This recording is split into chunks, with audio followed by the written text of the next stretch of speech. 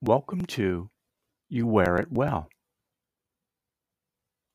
Hi, I'm your host, Jeff Heiserman, physical therapist and founder and CEO of Spectrum Ergonomics and Occupational Health Services.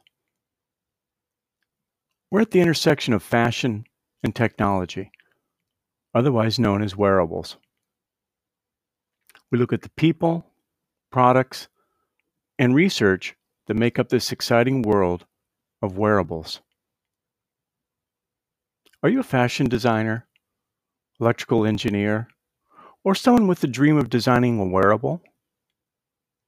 Apply for membership to my LinkedIn group page, Biotech Fashion, and join in the discussion.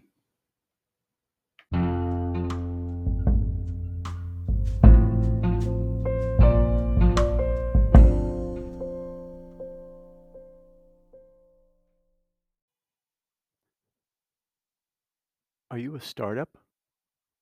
Wearable company? Don't know where quite to go from here?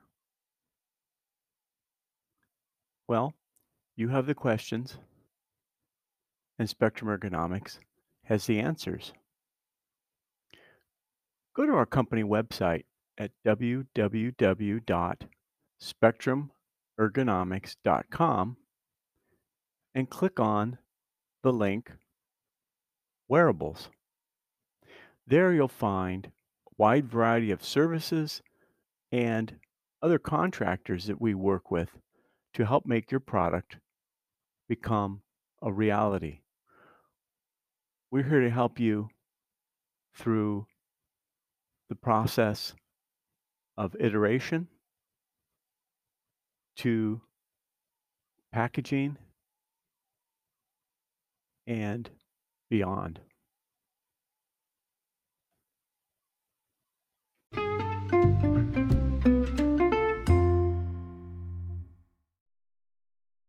I'd like to welcome you back to another episode of You Wear It Well. And today, my very special guest is Antoine Noel, and he is the CEO and co-founder of Japay. And I'm not going to do any more of an introduction because who better than Antoine himself? Antoine, welcome. The show is yours. Thank you very much, Jeff. My name is Antoine Noel. I'm the CEO and founder of Japay Medical. The reason why we created Japay Medical is one of our co-founder had a mother who had severe back issues and she had to stop working. So that's the reason one of my co-founder actually stopped our studies and shifted toward developing medical device to solve back pain. And that's one of the reasons why we started this company. And we combined our story with an expertise in developing medical device and exoskeleton. I myself have been developing exoskeleton, especially for the military in France and in the medical sector at MIT. And that's how we created Japay Medical about 5-6 years ago. And Japay Medical is doing an exoskeleton against back pain. And what I found was very interesting too, in looking at the website, was the double component, the work component and the care component. So as you go through, explain that to our listeners too, that there's a dual component here to this exoskeleton, which I find very interesting. Yeah, so what is very interesting with exoskeleton is they support motion. So they support people who are doing any kind of activities. And in this sense, they are very much interesting into helping people to regain movement and also helping people who are doing some movement all day long. So that's why exoskeleton can be used at the same time at work, but also at home to regain activity, to regain any kind of movement, motion after any kind of health problem. So that's what we've been doing with our solution. Our solution help at the same time people at work. For example, let's think about In the naval industry, in the train industry, you have people who have to do some kind of special manufacturing, and they are very skilled at their job, but they are carrying heavy weight. So they tend to get a lot of back issues, but you don't want to replace them because they are very valuable. Those guys, with our technology, with exoskeleton, we are able to prevent back pain, but also to help them stay at work if they are affected with back issues. That's the first thing that we did. But Jeff, you mentioned it. One of our goals since the beginning is to spread the use of exoskeleton to everybody who needs it. So that's one of the reasons why we actually are focused recently on developing an exoskeleton for everybody who is suffering from back issues at home. The goal is to help alleviate the pain and help them regain their activities.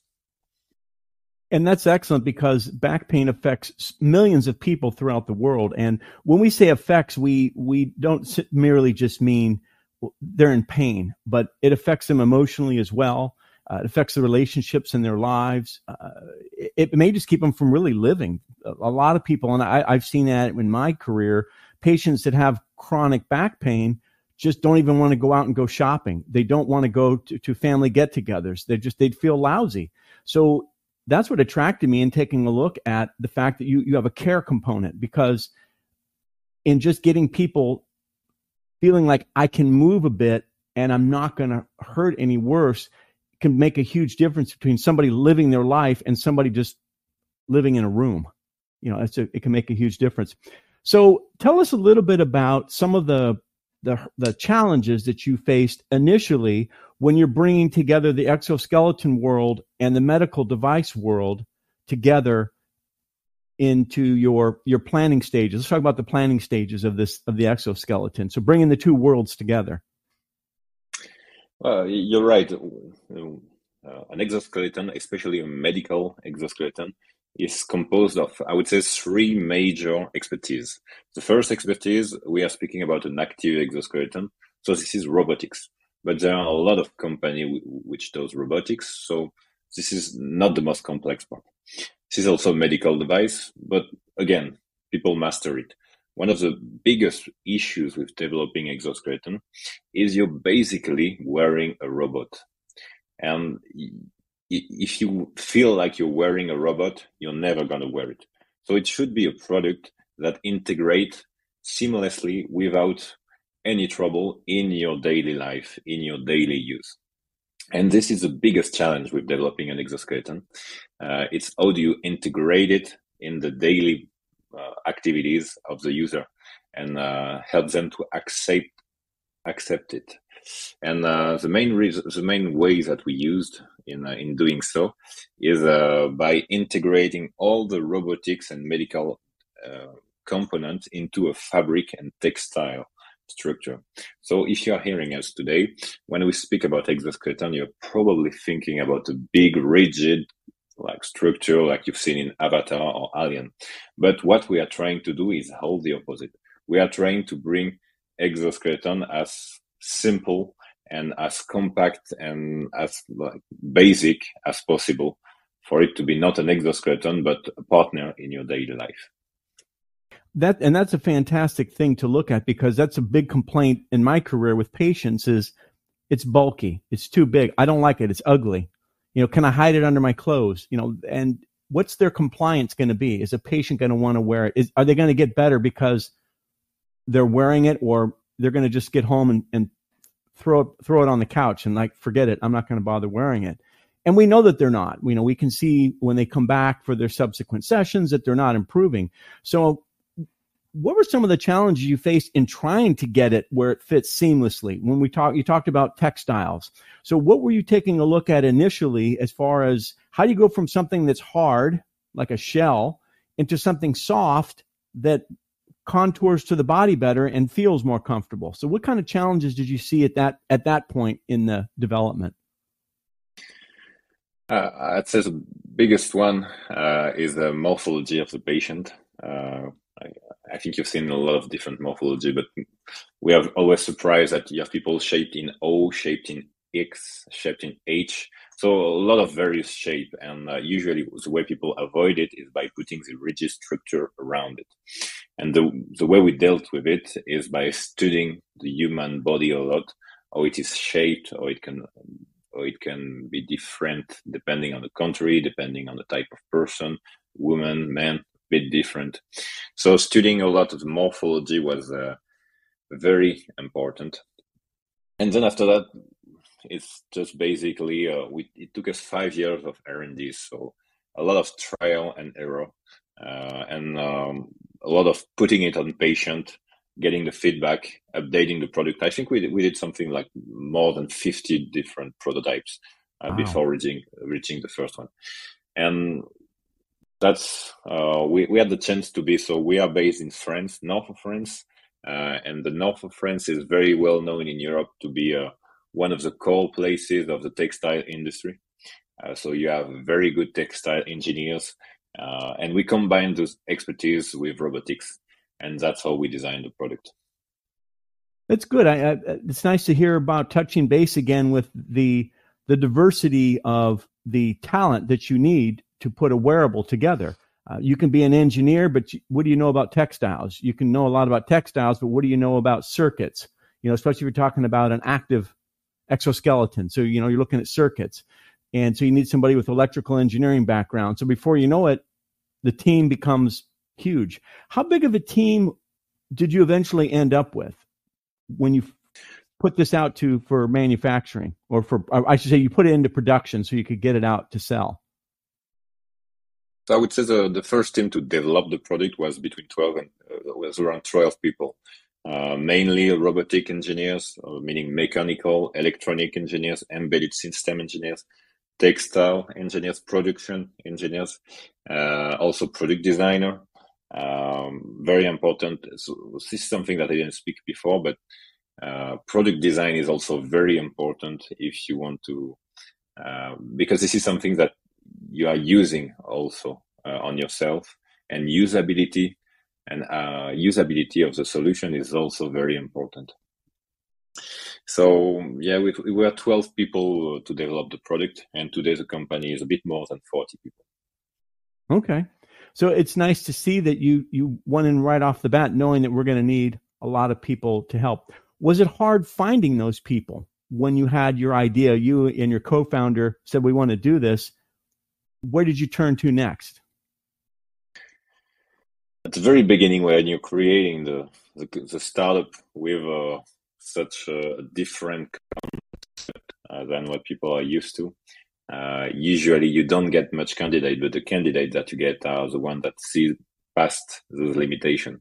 For example, when we went to a design school because our device actually looked like an explosive bomb because of the cable and the battery. So yeah, a lot of people were afraid of it. And so we went to a design school and we present the product, and everybody was seeing us as like some kind of RoboCop, like very much afraid of it. And the only person who saw past that was one of our first employees, which she is a product designer, and she was able to see past where people see the limitation. And that's the kind of person that we want. So the people that have some kind of vision about what the product should be. And this vision is very important when you're starting from such a chaotic concept where you could go everywhere. So having people with vision is important, and usually they find you if you make enough noise. That's an excellent point, because there's a lot of great ideas that end up dying on the iteration stage because there's no vision. We can all, think of inventions and such that never went anywhere because there was no vision. So I think the vision has to do a lot though with the founders. So obviously you had a vision. Tell us a little about what was your vision? Like, why do this? Why do exoskeletons? For my side, it's so I've always developed robots for quite some time, but I've always been disappointed because of we've been promised like having robots everywhere in our daily life for since I was born, actually. And it never happened because robots, they have a lot of limitation because they cannot adjust, they cannot adapt very well. And when I started to spend some time on exoskeleton, I realized that actually exoskeleton can be the perfect combination of the mechanical strength that provide the support and the force, and the human ability to adapt and overcome limitations. So combining both is, for me, it was like a vision of combining both as a potential to solve a lot of problems. And actually, what we're seeing is it does. You can help people walk again. You can help people do things that they were not able to do anymore. So this is, you can also, I think it's more an American vision than a European vision. In Europe, we are more, everything that we are developing is more to restore or to prevent. When in the US, what we are seeing is more to augment the person. It's a bit different in terms of vision, and it's very interesting to see. Most products are different in this sense. And then how did you come to meet your co-founder who had more of a medical device background? Oh, we actually studied together. So the co-founder who was developing medical device, he actually was developing medical device for back pain neurostimulation. And before that, we actually developed some prosthesis, some robotic prosthesis for children with born without hands. I don't exactly remember the term in English, but it was a really fascinating project to see such an impact. Basically, you put an Arduino and you spend 1 hour to code it, and you can see that it's actually impacting the life of one person. So that's all we thought that there was a huge potential in this field of human and robotic interaction. And actually, the third co-founder was speaking. She is a product designer, and her mother was actually the one who was impacted by back pain. And she is the one who brought the textile and product design. So basically what I'm saying is that the three co-founders together, they had the core expertise to develop the product. Yeah, it's a real common denominator that I'm seeing with a lot of the wearable companies that I've been talking with is there's a desire to help people, that just that one thing, just helping one person can make a big difference in their life. And as a result, it's very gratifying for you as a developer, designer, dreamer, that you can work in that direction. Because from my standpoint, where I sit, when I see wearables, I look at that and go, that's going to help millions of people. Whereas from your end, when you're getting started, you think, I'd be happy just to help one person. And I think from my perspective, when I see products like yours and other products out on the wearable market now, or that are coming to the wearable market, I see millions of people being helped. Because from my perspective, if you can get somebody to improve their functioning, simply slipping something on or attaching something, or it's part of their shirt, that's for us in the medical field, that's a dream come true, because I've been practicing for nearly 4 decades, and to see something that can help somebody just slipping on a shirt or attaching something around their waist and then they're good to go, it's like, wow. Because we've been dealing with very archaic wearables in the medical field. Basically, you're looking at braces that some of the earliest braces were designed in France in the 1700s. And that's still a big part of what bracing is in the medical world. And to see the idea of bracing a body area change so drastically, we're sitting back in our clinics going, quick, come on, bring them out. But we also understand too that it takes a long time. So you had mentioned, working on this for 4 or 5 years and going through over a dozen type of prototypes. Were there ever any times when you just felt like saying, okay, that's it, this is not going anywhere, I'll go and just get an office job? So many times, I would say every month at least. But there were some moments that were harder than others.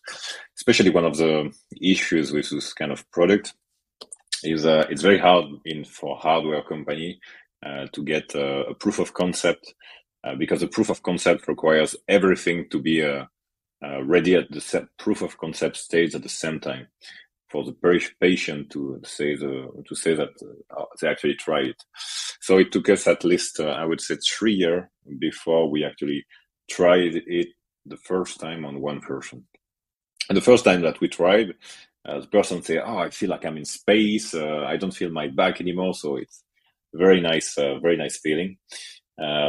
So I would say you have to very much rely on your vision at the very beginning. It's very important. Otherwise, but even after that, when you try it on other people, you always see problems that accumulate, and at some point you don't even have the body to overcome them. So you're just like, for example, at one time in the company, when we started in the rehabilitation sector. So when we started the company, the device was originally designed as a rehabilitation device to be used in a rehabilitation center. And so basically we're bringing the device to help patients improve their rehabilitation, make it faster, because without pain, you can move back more quicker. That's what we see in most exoskeleton. But what we realize with the rehabilitation market is that they have a protocol that's working well, and they don't really need a replacement for that. They have a solution, so there is no real pain in it. So when we realized that, it was a bit late and we were not selling anything. But something actually great came is that whenever you get a little bit of media coverage, you get a lot of people requesting your product. And we had never had any rehabilitation center request our product, but we've had like 100 companies on the first time that requested a product. Say, I have people suffering in their daily jobs. The manager, for example, they were asking for help for their teams. So that's the time that we realized that, okay, either we stop the company or we put more effort into switching it to what it is today. And it was worth it, because now we have helped more than 600 or 700 people, and it's very rewarding, and the company is growing very fast. So it's always worth it, but sometimes it gets it's how you said, it's very much tiresome. Mm-hmm. But that's where dedication and stick-to-itiveness, as we say in the United States, staying with it, being dedicated to your vision and moving forward despite whatever blocks or walls come up, like the rehabilitation wall. Was that a surprise for you when you thought, oh, the rehabilitation market should love this. We should have no problem with us. Let's just take it in and let them try it with their patients. So was that a big surprise to you when it didn't go as well as you thought it was going to? Yeah, it was, because we were actually mistaking a signal. For example, we had some doctors from rehabilitation saying it's a very nice product, it's going to help a lot of people. We had some caretaker were saying, okay, it's going to help a lot of patients, it's very nice technology. But the main issue is actually we misunderstood those what they were saying. They were saying the technology in itself is very nice, but there is no product that they could use behind it. What they were expecting was a validated protocol that they could use in their daily activities, and we were just introducing a technology. So we were misunderstanding the technology for a whole product, the definition of a whole product that integrates the protocol and everything. And that's a big mistake that we've made. It was a very big surprise, but we've learned from it, and now, I guess, hopefully we don't do so many mistakes after that. But we always do new mistakes, I guess. That's where we learn the most sometimes, is from our mistakes. If we're smart, we pick up on that. I like your point about the protocol, because yes, in the medical world, a lot of what we do in the medical world is driven by protocols. Not always a good thing, because being driven by a protocol means you stifle, you block down that ability to think outside the box. Can this really work? Okay, it doesn't fit our protocol. Well, so what? Can we look at it differently? Just like you went to the design school, and most of those students in the design school said, I don't know if I want to deal with this, but you had that one student that was able to have a vision And so in the medical field, I think what we need to look at is us as practitioners, can we create a vision for exoskeletons? Does it have to fit a protocol? The protocols we follow could be 100 years old, and they're still the old knee braces, okay? So I think, and for those medical practitioners that are listening to the podcast, let's look outside the protocols we've been following for many years and see, can we open ourselves up to a vision of looking at something differently that's going to help our patient get to the same point in rehabilitation that we want them to, but it's going to be a different road. It's not going to be the protocols that we've been following. But I also understand too why protocols are followed. I mean, you need some guidance, when you're working along with patients. But I think, to your credit, you basically stepped into a world that you thought might be more open-minded, but in reality, the medical world is not that open-minded. We are very protocol-driven. So I'm glad you didn't get discouraged. You kept moving forward. Revisit the medical field again. If you want to look in the rehab field again, revisit that again in a few years, because I think as more of these wearables come out and practitioners start being open-minded about it, there might be a better market for it. Myself, no problem. I'm very open-minded about that. I have my own office, so I take a look at all kinds of things that are out there because I don't have to answer to anybody. If I think it's something I want my patients to try, I have the product come in and I beta test it on my patients, whatever diagnosis. So I appreciate skill levels and intelligence levels and motivation levels in people like you, because you're bringing the product and they're really going to make a difference. Our protocols, a lot of times, have gotten us good results, but can we get better results? And I think that's something that your company and other companies have.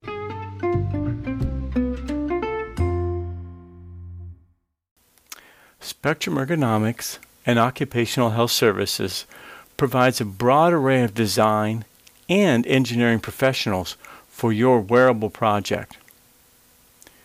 We feature the following design specialties: pattern making, digital textile, athletic wear, sensor, fashion, exoskeleton, robotics, and mechatronics. We also offer beta testing of your wearable in our private clinic. You choose the demographics and sample size, send us the sample, and we take care of the rest. For more information, go to www.spectrumergonomics.com for more information.